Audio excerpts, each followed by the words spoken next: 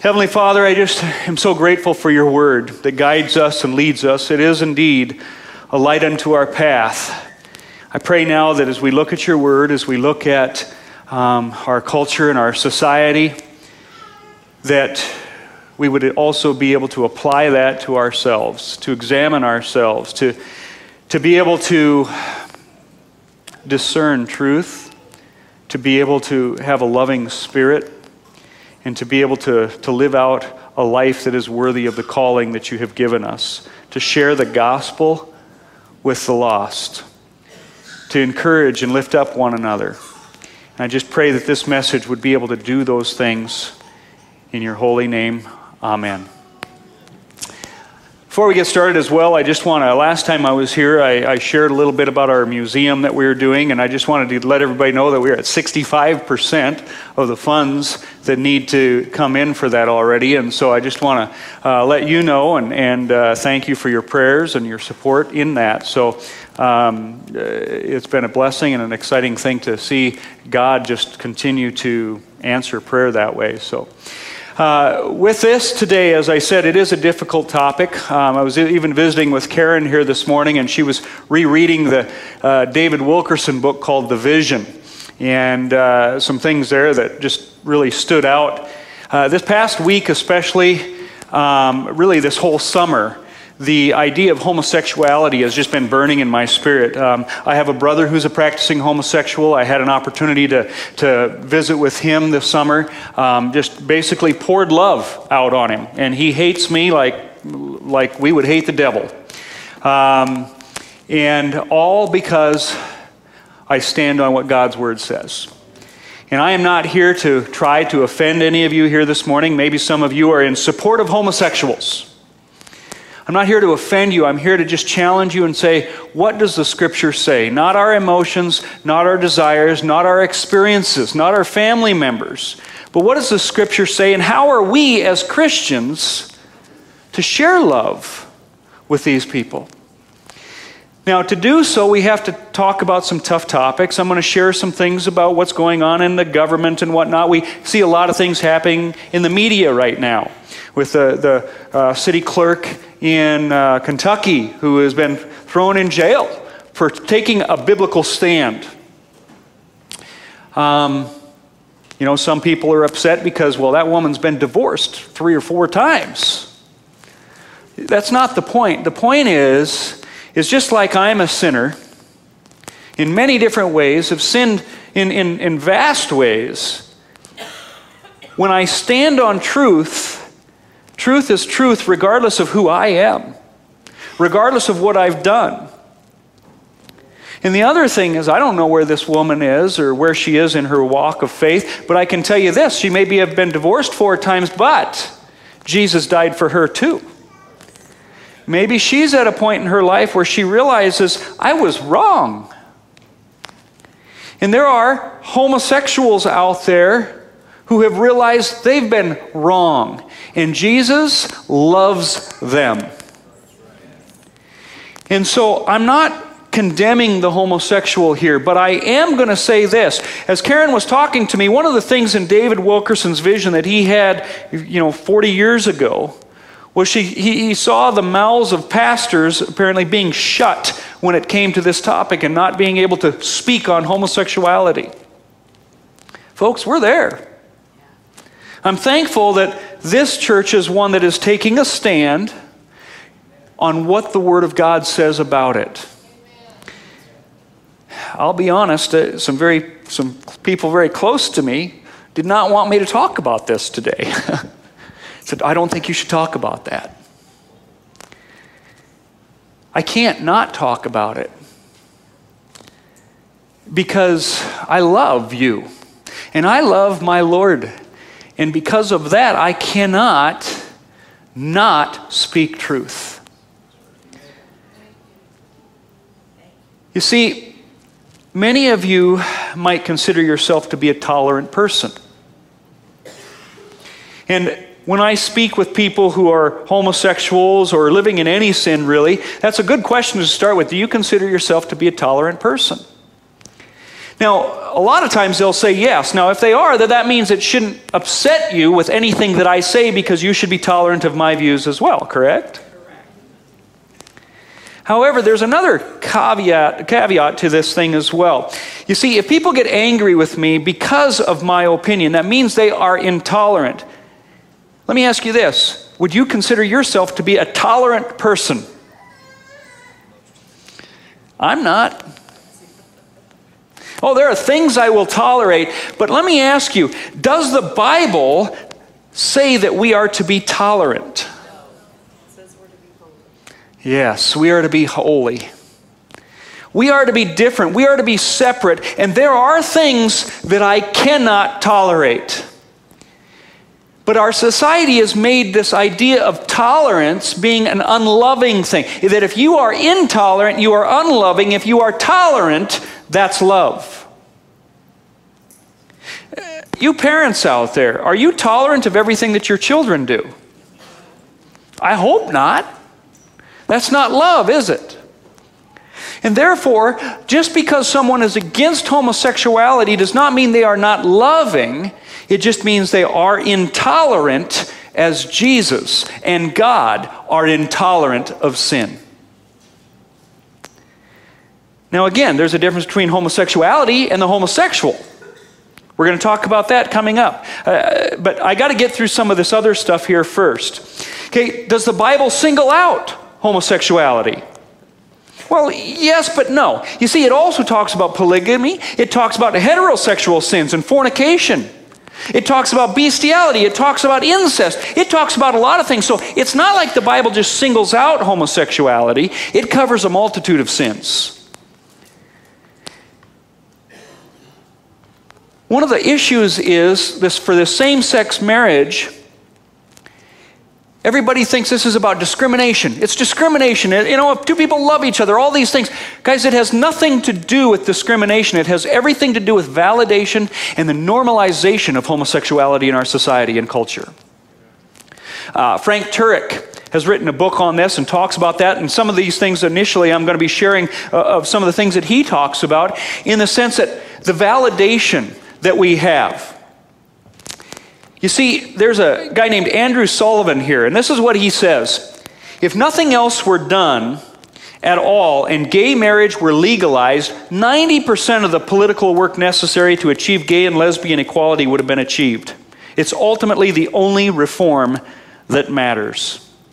You hear what he's saying? He's saying if we can get people to accept this legally, 90% of the battle has been won. And it's true. Because the laws are good moral teachers, as we're going to show you here coming up. But what I want you to think about for a moment is homosexuality the same as heterosexuality? Are we supposed to treat them the same? No, they're completely different. The sexual act is different. The union is different because it's the same sex. The result of that union is different. You can't procreate. You see, to treat things equally, equal things are treated equally. Unequal things aren't treated equally. And so this is not the same thing as hetero versus homosexuality. These are different topics with different results.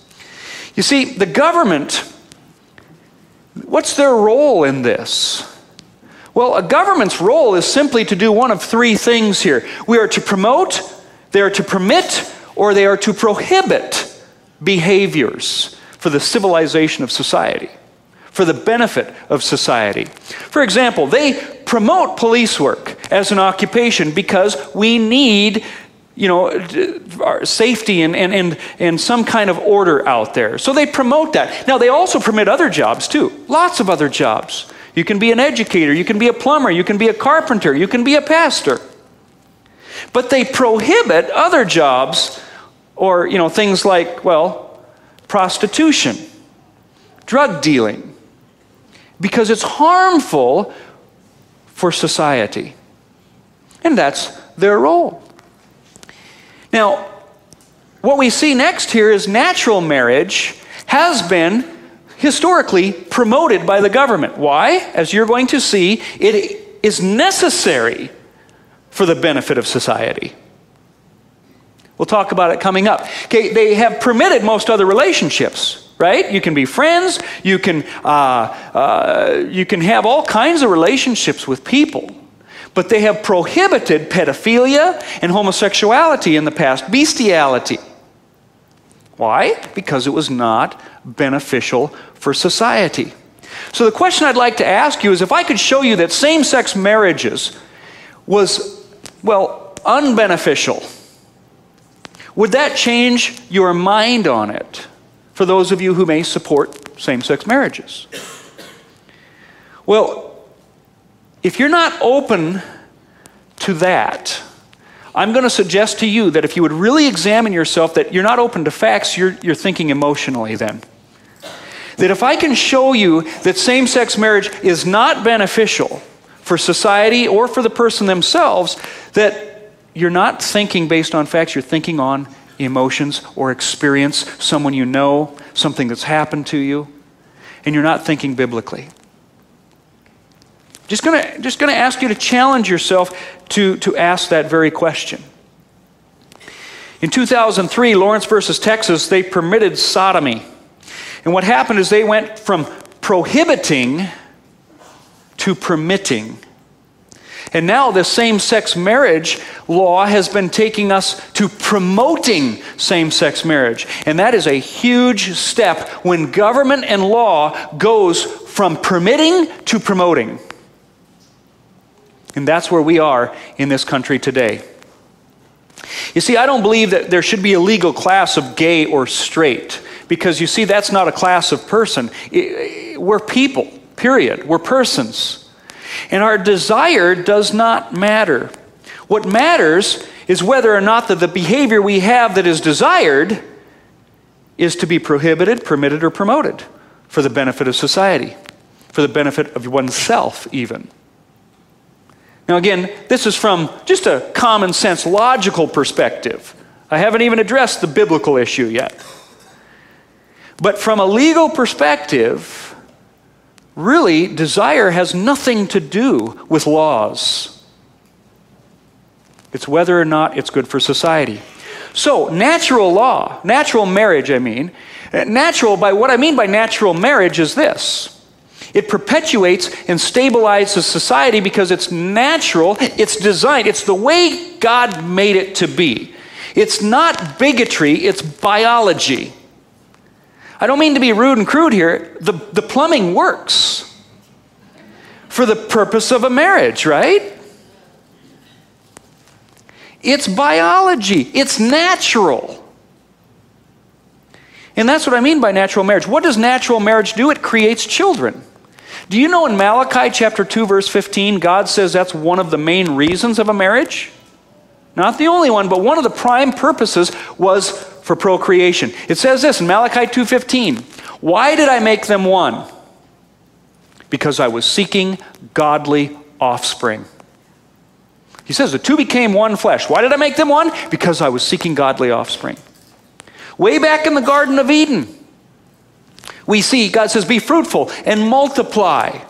We know from a society perspective that if a society doesn't grow, it will decline.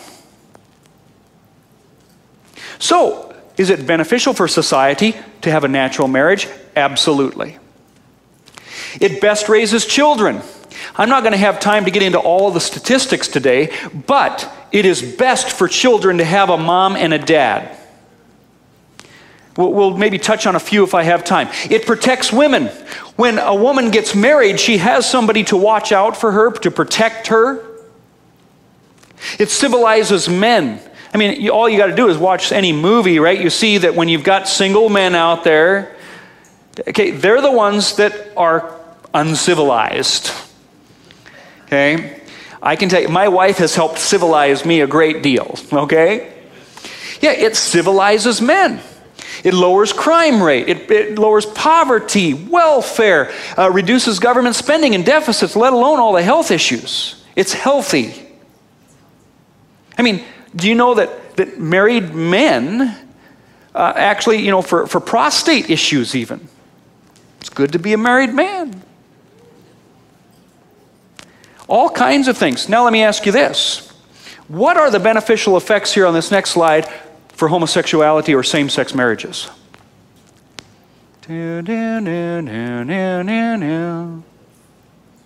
None. There is not a single benefit to society that comes about because of a same-sex marriage. Not one. And not only is there no benefits, there's plenty of harmful things that will come about. You might remember this picture here of Britney Spears. I might have brought this up before, I don't remember, but Britney Spears a few years back was seen with this picture here, caught driving with her child in her arms, and everybody was in an uproar because this woman was a moral monster, right? A moral monster. Yet, interestingly, my dad used to drive down the road 55 miles an hour with me standing in the back of a pickup like a dog going from side to side, you know. Yet he wasn't a moral monster. Why? What changed? Well, the laws changed. And when the laws change, it governs the morality of people. I'll give you an example. Not only this, but slavery. Creation. The same thing with creation is happening. Do you know in the UK it's become illegal to teach creation in private schools? And so that's coming here to America. And what's going to happen is it isn't long, because we're already seeing famous people like Lawrence Krauss and whatnot, as I've shown you in the past videos, where he's saying, if you're teaching your child about creation, that's child abuse. It's going to become immoral for you to teach not only creation, but as we're seeing already in our country, if you teach your children against homosexuality, you are a moral monster. And I don't have time to show you clips today of, just even this last week, somebody sent me one from a kid who's going to college in Kansas. And this professor who's claiming to be a Christian is talking about how many genders are there? It says 4. 4 of them. And one lady says, well, there's no gender too, so 5. And it makes no sense. He says, we have to tolerate all genders. He says, I'm not going to tolerate anybody not tolerating that. Yeah, you see, this is not right. Laws are great moral teachers, and that's what's happening. And that is why when same-sex marriage becomes legal, it validates it as being promoted by government, and now anybody who does not accept that becomes immoral. Who's hurt by same-sex marriage? Number 1, children. Children, most of all. Do you know, almost every problem comes back to the family. Okay? Now, that might be through divorce, it might be through abuse, all kinds of different ways. But homosexuality, it affects the family. Every child deserves a mom and a dad. They may not get one, but they deserve one. And same-sex marriages, absolutely, without question, deny that. Like I said, this isn't bigotry, it's biology. Same-sex marriage makes marriage about coupling, not about children. And what happens so often is when someone gets tired of their partner, they just move on. Homosexuality is filled with, I would say, non-monogamous relationships. My brother, I couldn't even tell you how many partners he had before he's with the one that he's been with now for a few years. It's filled with that. Now, heterosexual community, we see a lot of young men doing the same thing. That's just as bad. But what I'm saying is this: marriage is special. Let me show you what this liberal political man says, David Blankenhorn. He wrote The Future of Marriage. This is what he says. Again, this is a liberal guy. He says that across history and cultures, marriage's single most fundamental idea is that every child needs a mother and father. And he goes on there in yellow, he says, one can believe in same-sex marriage, one can believe that every child deserves a mother and a father, but one cannot believe both. He gets it. But yet we in the church are saying, no, we need to love them, got to accept, we got to tolerate. Give me a Bible verse for any of that. You see, here are some statistics.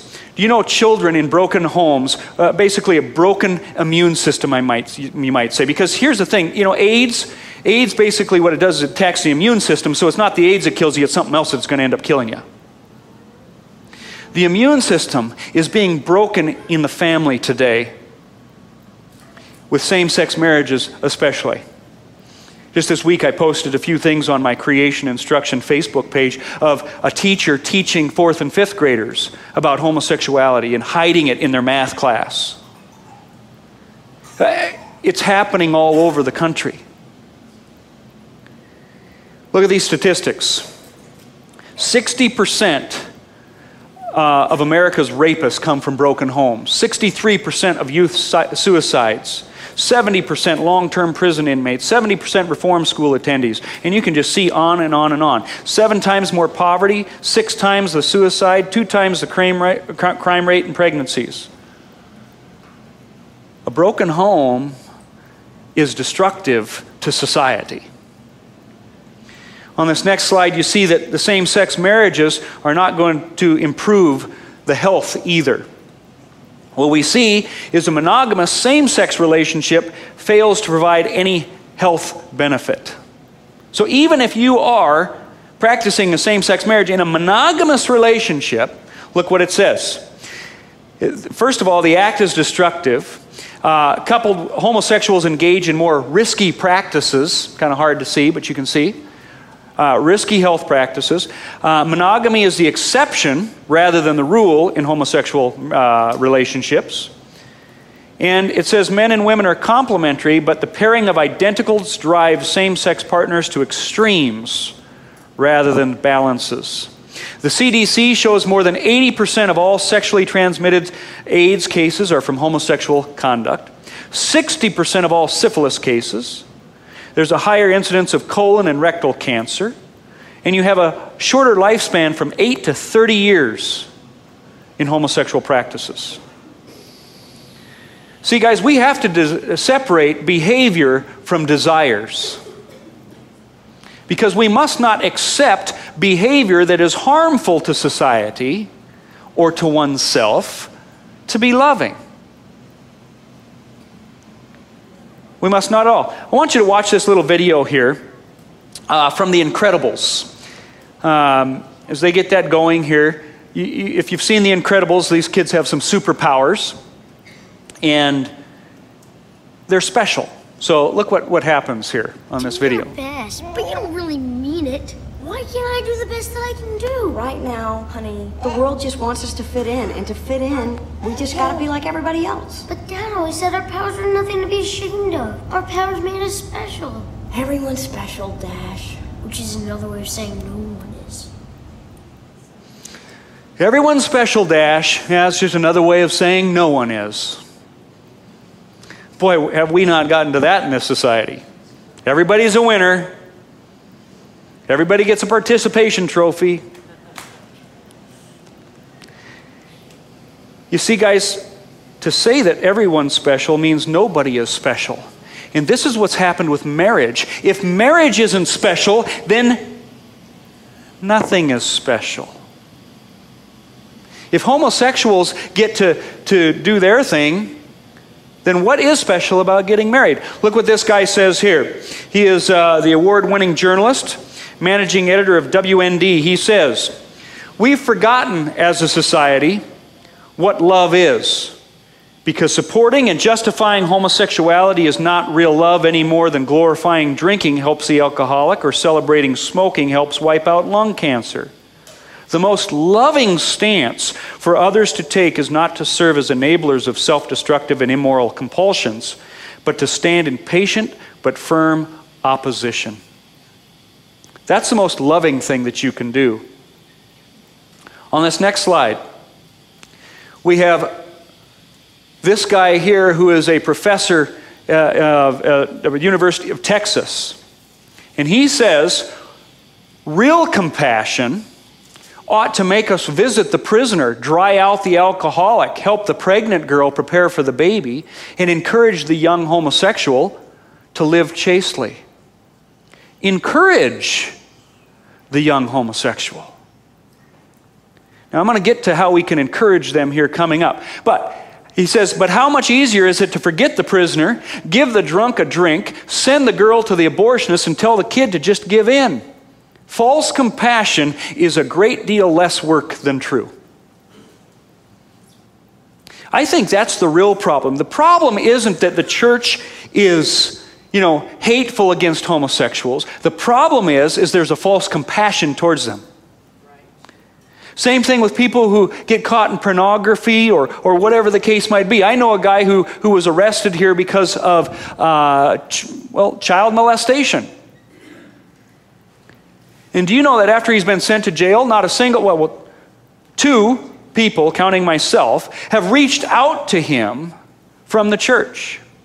Even though the man was repentant, he was molested as a kid, there's all kinds of, things that went, not justifying any behavior, but the fact is if the man's repentant, do you really believe in the gospel? Do you believe that if you can be forgiven, somebody else can be forgiven of a sin too, no matter how great it is? And that we as a church should be able to reach out to these people and support and encourage them? Do you really believe that God is big enough to help a homosexual overcome his desires or her desires? And to reach out and welcome them? That's the real question. Do you have real compassion or false compassion? Do you believe the gospel or not? I don't know if you've ever watched the American Idol series, and I haven't in years, but I remember a few times the first few when they're doing their auditions, and you get this lady that comes up and she sings, and the home of the brave. And the judges are like, that is the worst thing. And she's like, you don't know what you're talking about. All my friends say that I'm a great singer. And I'm like, who are your friends? You need new friends. That's not a friend. That's right.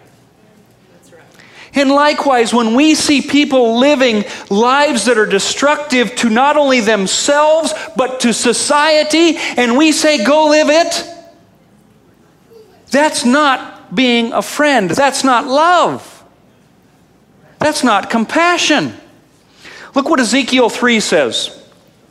It says this, when I say to a wicked man, you will surely die, and you do not warn him or speak out to dissuade him from his evil ways in order to save his life, that wicked man will die for his sin, and I will hold you accountable for his blood. You see, guys, by accepting homosexuality, not only are you not being loving towards them, you're cursing yourself. Because the Bible says he will hold you accountable for not warning people of sin. That's huge. So how do we respond to this? How do we respond to what the world is saying out there when a homosexual, well, I was born this way. Weren't you born a heterosexual? No, I was born a male. Happened to be born with a woman in bed. You see, guys, homosexual is not a class of people. I was born male or you're born female. Here's the thing. People say, I was born that way. Can you ever thought about the process? How did that gene, the homosexual gene, which, by the way, that doesn't exist. There is no scientific evidence there's a homosexual gene. But that's propagated out there. How is that gene passed on? Makes no sense, does it? And besides, do we follow feelings because we were born with certain feelings? I'll bet all of you have been born, and now you have feelings of hatred, of selfishness, of greed. Hey, you were born that way. No, we don't follow our feelings. Okay, the question was not, were you born this way, but should you follow the desires that you have? And when you run into a homosexual, I think you should ask them that. Do you think that we should act on every desire we have? Most of them would say no. If they say yes, so if you want to murder somebody, you should act on it. Then they'll say no. It's very simple. Well, let's look what Scripture says here in Romans. Do we follow our desires? The Scripture says no. Therefore, do not let sin reign in your mortal bodies so that you obey its evil desires. Do not offer the parts of your body to sin as instruments of wickedness, but rather offer yourselves to God. Here's the key right here to the homosexual idea. Are you going to follow your desires, or are you going to offer yourself to God? That's the question. Guys, I'm going to show. I don't believe there really is a true homosexual. And I'll talk about that in a minute. You see, you either are going to offer yourself to your own desires, or you're going to offer yourself to God.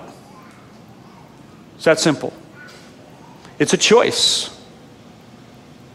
It is a choice. Well, you know, it's not a choice because I would have never chosen this lifestyle. I'll tell you what, as we just saw, you know, what did that statistic say? 68% of men in the church with pornography. Do you think they chose that? No. Are they giving in to it? Well, they shouldn't be. What's the difference? You see, a homosexual, again in quotations, may have a desire or look at a man in a lustful way. One man may look at another man. Just like a man may look at a woman in a lustful way. Is either one correct? No. It's not. Look what it says here in Romans 7.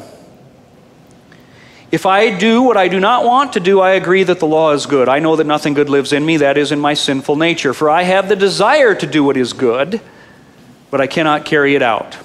For what I do is not the good I want to do. No, the evil I do not want to do, this I keep on doing.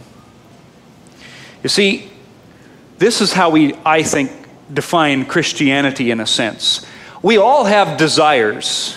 Some are good, some are bad.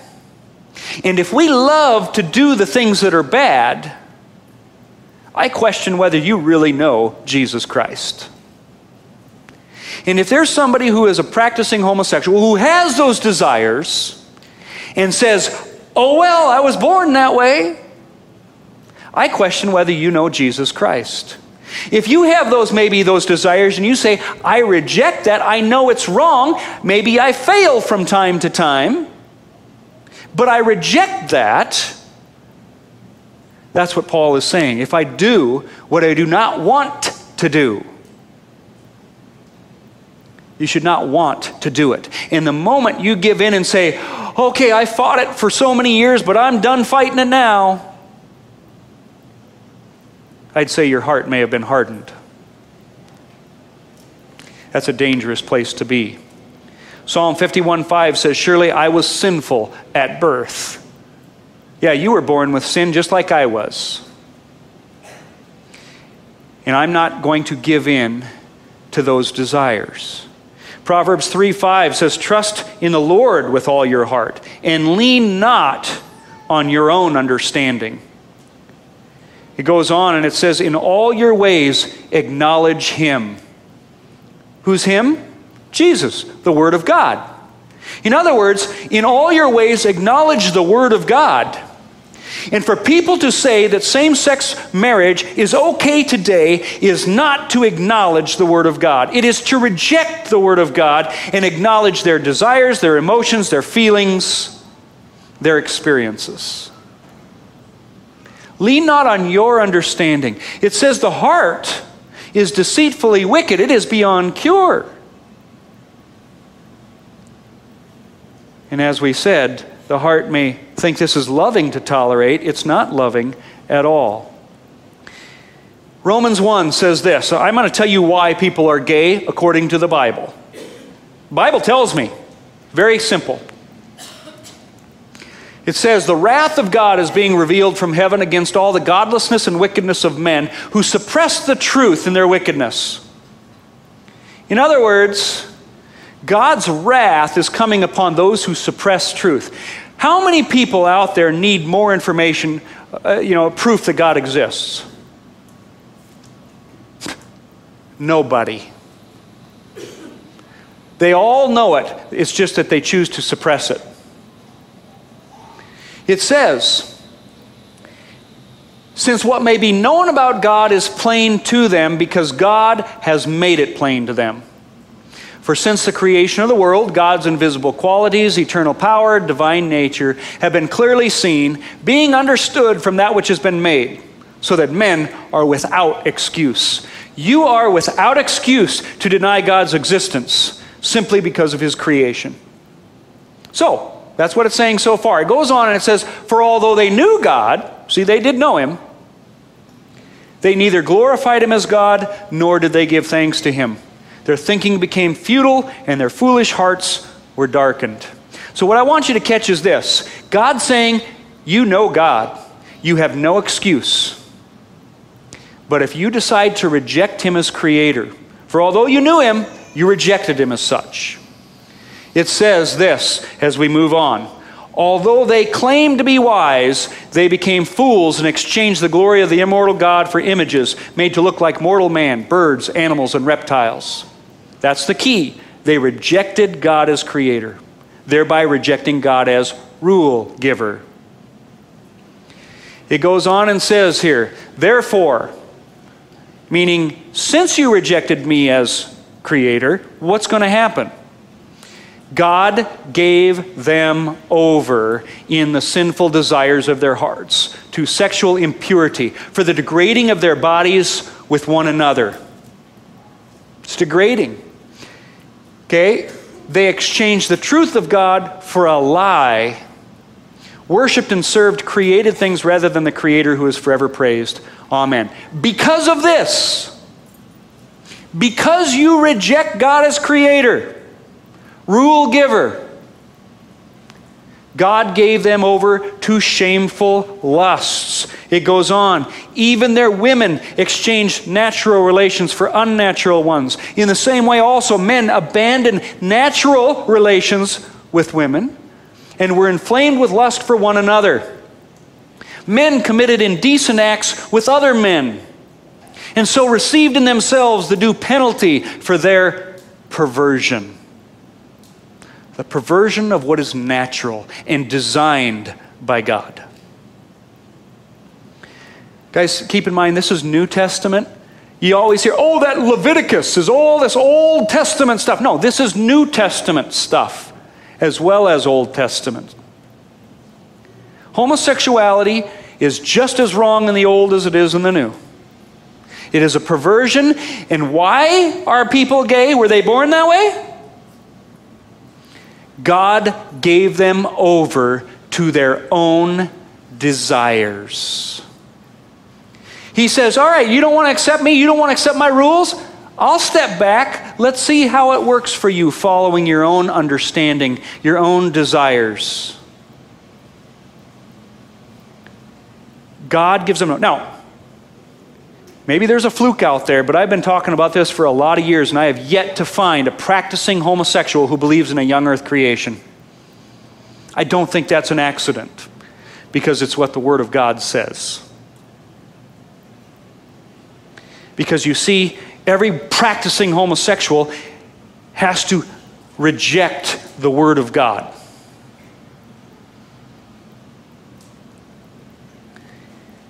How about this response?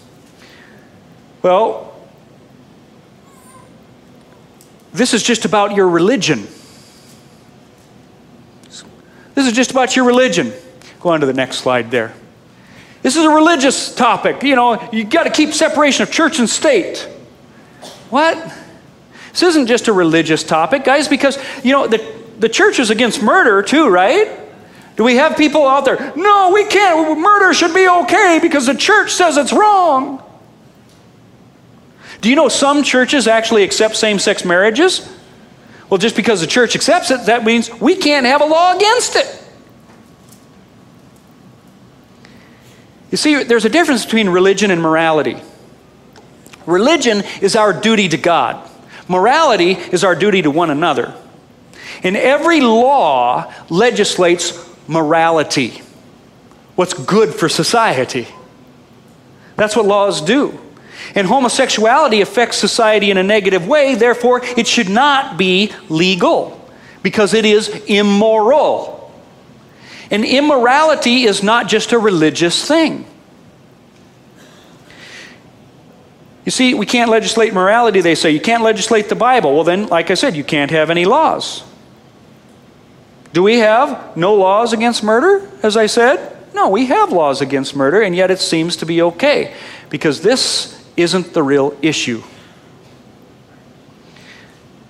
It is a moral issue, and yes, it is also a religious issue. I've told you about the moral issue, but I want to get to the religious one coming up. Look at this in 1 Corinthians 5. It says, what business is it of mine to judge those outside the church? Are you not to judge those inside? God will judge those outside. Expel the wicked man from among you. You go read 1 Corinthians 5. It says this, if anybody is a brother in Christ, claims to be a brother in Christ, but is living in willful sin, with such a man do not even eat. Hey, I am all about letting a homosexual come and worship with me and come into my home. But if they are calling themselves a Christian and are proud of that and are not calling that sin, I'm not eating with them and they're not welcome in my home. And by the way, that would go for the same with somebody who's practicing pornography, some heterosexual who's sleeping around, or any other willful sin. That's what the Bible says. Yet we have so many people in the church saying, well, we got to love them. We got to keep the communication lines open. Show me that in Scripture. The Bible says if they're calling themselves Christians and living in willful sin, you don't eat with them. And if you can't eat with them, I'd say you probably shouldn't be worshiping with them. But like I said, if they say, hey, this is wrong, I have these feelings, but I don't like it, hey, come on, brother. Let me pray for you. We'll encourage you to overcome.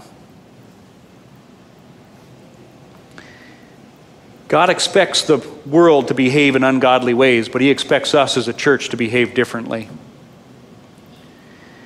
You know, everybody's saying, stop judging. Don't judge. Show me that in Scripture. Well, judge not, lest ye be judged. Yeah, read on. And read all the other verses of the Bible that say you are to judge. A tree is judged by its fruit. It says very clearly in John 7:24, stop judging by mere appearances and make a right judgment. We judge righteously. So it's not wrong to judge. It's just wrong to judge unrighteously. Some people say, well, animals do it. Have you heard that before? Well, you know, there's some in the animal kingdom. Look where evolution has brought us. Really? You're going to compare yourself to an animal? I mean, some of the animals eat their young. And the very fact that you're comparing yourself to an animal tells you where this leads you. Uncivilized. I mean, that's ridiculous. Some say it's discrimination. Every law discriminates. Well, when two people love each other, they should be able to get married. No, every single law discriminates. You see, I have the same rights that the homosexuals do. Here's what the law says is a marriage that's good for society. I have that right to practice it. So do you. I'm discriminated just as much. Because, you see, it's not about desire, it's about behavior.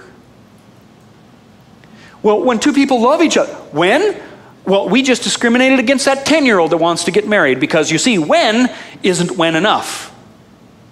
Can't get married. Well, two people. Well, two? What if you want to marry 4 people? When 2 people, maybe you want to marry your farm animal. We discriminate against that.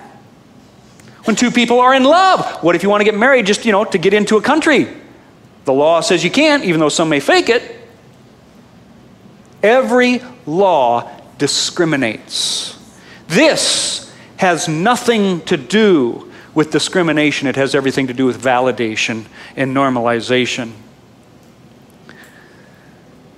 Isaiah says, the look on their faces testifies against them. They parade their sin like Sodom. That's where we're at. They're parading around. They've forgotten how to blush. How about this one you've heard? You're a homophobe. Is that a bad thing? Well, society has made it sound like a bad thing, but is it wrong to be a homophobe? I'm a homophobe. I'm scared of things that are dangerous. I'm scared of snakes. They can bite.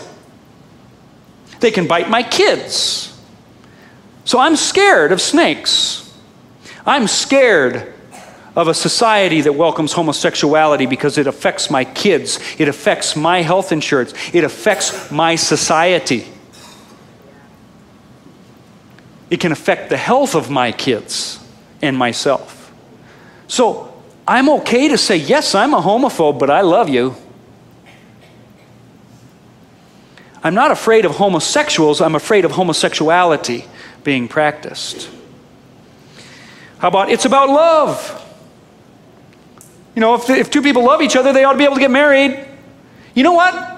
99.9% of the people that I love, I'm not married to.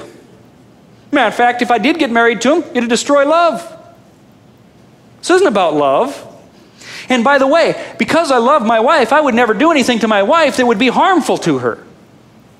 So homosexuals getting married is unloving even. So if two people love each other, don't get married. Love them anyway. 1 Corinthians 6 says this, in 9:11. Now get this, I want you to catch this. Do you not know that the unrighteous will not inherit the kingdom of God?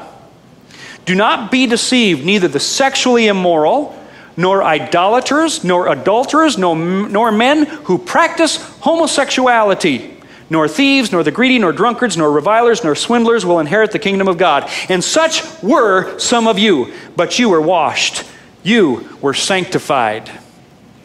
Here is a 2,000-year-old record saying a homosexual can change. Here's 2,000-year record saying somebody caught in pornography and sexual sins can stop. You can be washed. You can be changed. Because such were, past tense, some of you. I don't care what sin. Maybe you're not struggling with homosexuality. I don't care what sin it is. You can be washed. You can be sanctified because you have the power of the living, holy God inside you. Don't give up on God. Don't give in to your desires. Give them over to Him. Die to yourself so that you might live for Christ. Last thing I want to talk about here in closing. I don't think I'm going to show the video, but do you ever remember Susan Boyle?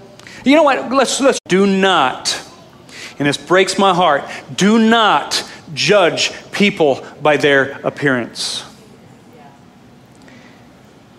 This summer, there was a man at a camp that I was doing, and he was a counselor. And I mean, you want to talk about flaming, flamboyant homosexual acting and dressing and talking. Flaming. And I'll admit, I judged him. I'm thinking, oh my goodness, what is this guy doing as a counselor? And I thought, Brian, shame on you. Do not judge by appearance. So I asked the camp director, I said, would you mind if I talked to this guy? He said, better you than me. So I talked to him and I sat him down and I said, would you say that, that you're a homosexual? And he said, yes, but I don't practice. I believe it's wrong. And I'm thinking, yes.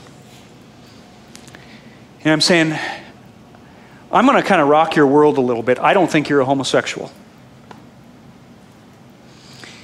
But you see, what happens is this. When we as a church even, and of all people who shouldn't, it's us. But when we as a church see somebody who is a little bit more flamboyant, what do we think? You don't know it. We think, boy, I wonder if he's gay. I hope he's not gay. Ooh, boy. Right? Rather than going and encouraging them, we just have bad thoughts. When the Bible says they weren't born that way, they're different. They may not act as manly. They may not stand as manly. They may not have the same manly hunting desires. But you know what? It's okay. Jacob and Esau. Esau was a mama's boy that stayed in the tents. Jacob was. Esau went out and did the hunting, right? More of a daddy's boy. The homosexual community says Jacob was probably a gay man. They say the same thing about David because he had such a love for Jonathan. They said the same thing about Paul, because Paul didn't get married, and he said, I wish you were as I, and not, lust after women, basically. That's what the homosexual community says. But what does the Bible say? None of them were gay. They just were different. And you know what? That's exactly what happened to my brother. My brother Tom, all through high school, knew he was different. He went off to college, and his roommate at Eastern College in Montana, in Billings, Montana, kept telling him, come on, Tom, just admit it. You're gay. That's what you are. And so he started thinking, that must be what I am. So he moved to New Jersey, Patterson, New Jersey, and started experimenting. I told this guy that, and you know what he said? That's what happened to me. I was 12 years old, and he was living over in Norway. And he said somebody told him that he was gay. And he said, I never even thought. I didn't know I was even different until then. And so I just thought that must be what I am. I'll tell you what, if any of you struggle and you think that you don't desire a man, or you don't desire a woman, or whatever it is, I want you to understand something. You're not gay. You may be different, but you know what? You're the way God wanted you to be. And He made you right. He did not make you wrong. He did not make a mistake. He made you right. And if anything, He gave you a blessing. I'll prove it. Look what the scriptures say here. Look in 1 Corinthians 7. This is where Paul is talking about this. In verse 7, he says, it is good for a man not to marry. But since there is so much immorality, each man should have his own wife, and each woman her own husband. I wish that all men were as I am. But each man has his own gift from God. Now, prior to this, by the way, you need to go read the whole context. You're going to see that he's saying if you burn with lust, then you should get married. But if you don't burn with lust, like me, don't get married. It's a gift. Because he goes on and he says, a married man is concerned about the affairs of this world and how he can please his wife. His interests are divided. But he says an unmarried woman or a virgin is concerned about the Lord's affairs. If you're not so worried about, the next date that you can find, you can give your heart wholeheartedly to the Lord and serve Him. That's a gift. But we as a culture, even in the church, have driven people into saying, you're not normal, you're not right. There's something wrong with you. You must be a homosexual. No, you're male or you're female, period. And we have to stop discouraging homosexuality or discouraging homosexuals. And we need to start encouraging males to live a blessed life. Can you see the difference? Jude 3 says this, in a similar way, Sodom and Gomorrah and the surrounding towns gave themselves up to sexual immorality and perversion. They serve as an example of those who suffer the punishment of eternal fire. I was looking at these lights here this morning on one of the songs, and I thought I should have them put up a rainbow. Because that rainbow is ours. It's become known as a symbol of homosexuality, but God says it is a symbol, it is a covenant of His promises. And it says right there in Genesis, every time He sees the rainbow, He is reminded of His love and His promises. And when you see that rainbow, I hope that you don't think homosexuality, but you think God loves that person, and I am going to be an encourager to them, not a discourager. Because there is a punishment coming. God's never going to send another flood like that to destroy everything, but He is going to send fire. And Sodom and Gomorrah, that was filled with this homosexuality, serves as an example of what this country is headed down the road towards. Because we have allowed it by being silent. And as David Wilkerson had in his vision that Karen was talking about this morning, we have shut our mouths. My wife said to me last night, we were sitting out on the deck talking, and she said I scare her sometimes. And I don't remember her exact words, but I said this, Tara, we're not there yet. She was thinking that, I could go to jail for talking about what I'm doing this morning. And I said, I don't think we're there yet. It's coming. And I said, but I cannot, in good conscience, not speak about this. Because there is a judgment coming, in part because of this. And all the more as the day draws near, we need to stand firm, not only on the truth of God's word, but in His love. And let these people know you are not gay. And like that Corinthians verse says, some of you were practicing homosexual.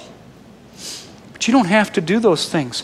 Just like you heterosexuals who may be out there and sleeping around and having sex before you're married, you don't have to do that either. That's not who you were. Yes, you may have those desires, but God's law shows you that behavior is wrong. 1 Corinthians 6 says this, the two will become one flesh. Flee from sexual immorality. All other sins a man commits are outside of his body, but he who sins sexually sins against his own body. Do you not know that your body is a temple of the Holy Spirit who is in you, whom you have received from God? You are not your own. You were bought at a price. Therefore, honor God with your body. You see, guys, the temple, you are the temple. And again, it doesn't just fit for homosexuality, that fits for a lot of things. In closing, last verse here. Psalm 66 says, if I regard iniquity in my heart, the Lord will not hear me. I see a lot of Christians out there saying, I pray all the time, but it just doesn't seem like God is listening to me. Maybe He's not. For you Christians who are holding sins and trying to say, hey, same-sex marriage is okay. For you who are going against the Word of God, I want these verses to be a challenge for you. This might be offensive, I don't know, but if you're holding iniquity in your heart, you may not even be a practicing homosexual, but you're supporting sin. It's the same thing. You're holding iniquity in your heart. Colossians says, once you were alienated from God and were enemies in your minds because of your evil behavior. You see, our evil behavior, our acceptance of evil alienates us from God. It says in Proverbs 28:9, if anyone turns a deaf ear to God's law, even his prayers are detestable to Him. I believe that people who are claiming to be Christian, who are standing on unbiblical principles, not obeying the law of God, not lifting up the law of God, He says your prayers are detestable. He says, I'm not going to listen. I'm not going to hear your prayers. Now that might sound very legalistic. I understand that, we're all sinners and whatnot, but the difference is, are we proudly holding up our sins? And that's what I see some in the church doing about homosexuality. Be careful. Be careful. God is not mocked. Psalm 2, I said that was the last one, I lied. This is the last one. Sorry, Lord. This is the last one. Why do the nations conspire and the peoples plot in vain? The kings of the earth take their stand and the rulers gather together against the Lord and against His anointed one. Let us break their chains, they say. Throw off their fetters. The one enthroned in heaven laughs. The Lord scoffs at them. Then He rebukes them in His anger and terrifies them in His wrath, saying, I have installed my king on Zion, my holy hill. The world can mock, the world can rebel all they want, but we're going to stand on the Word of God. And that law will go forth from Zion, and God will not be mocked. We have a promise, and that promise is sure. So take that promise home with you, knowing that He goes with you. And God is not mocked, even though people may make fun of us. Well, No? Okay. All right. Well, we're going to close in prayer. We're not going to have a closing worship-led song, but they'll be playing something. But we're going to close in prayer. Before we do, though, I'm going to have that the last thing. Just remind you, the offering box are on the side. And just don't forget to come on Wednesday. Come on Wednesday to pray. We need to be lifting up our brothers and sisters in Christ. Not just those that are struggling with sexual issues, but those that are hurting. We need to lift up, all the people, because there's a lot of things going on in a lot of people's lives, and we need that encouraging. All the more, we need to be together doing that. So please come Wednesday. Let's pray. Heavenly Father, I just thank you so much for your word that is truth. I ask that you would be with all those that are struggling with this homosexual identity, that they would realize that their identity has already been won in Christ.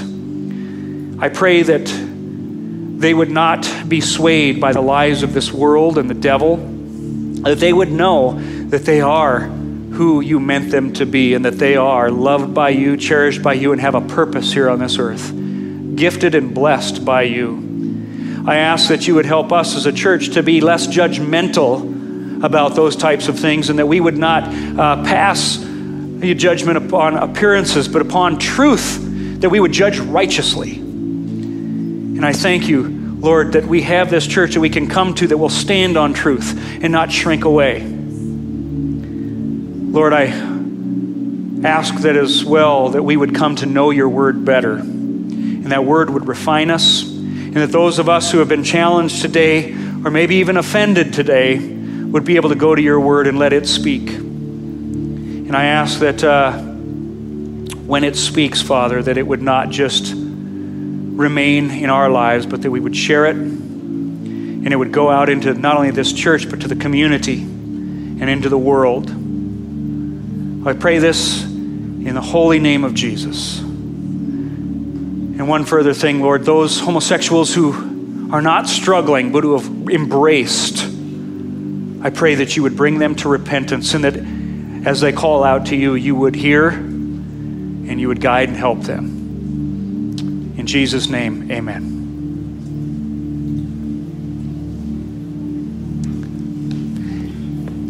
Thank you.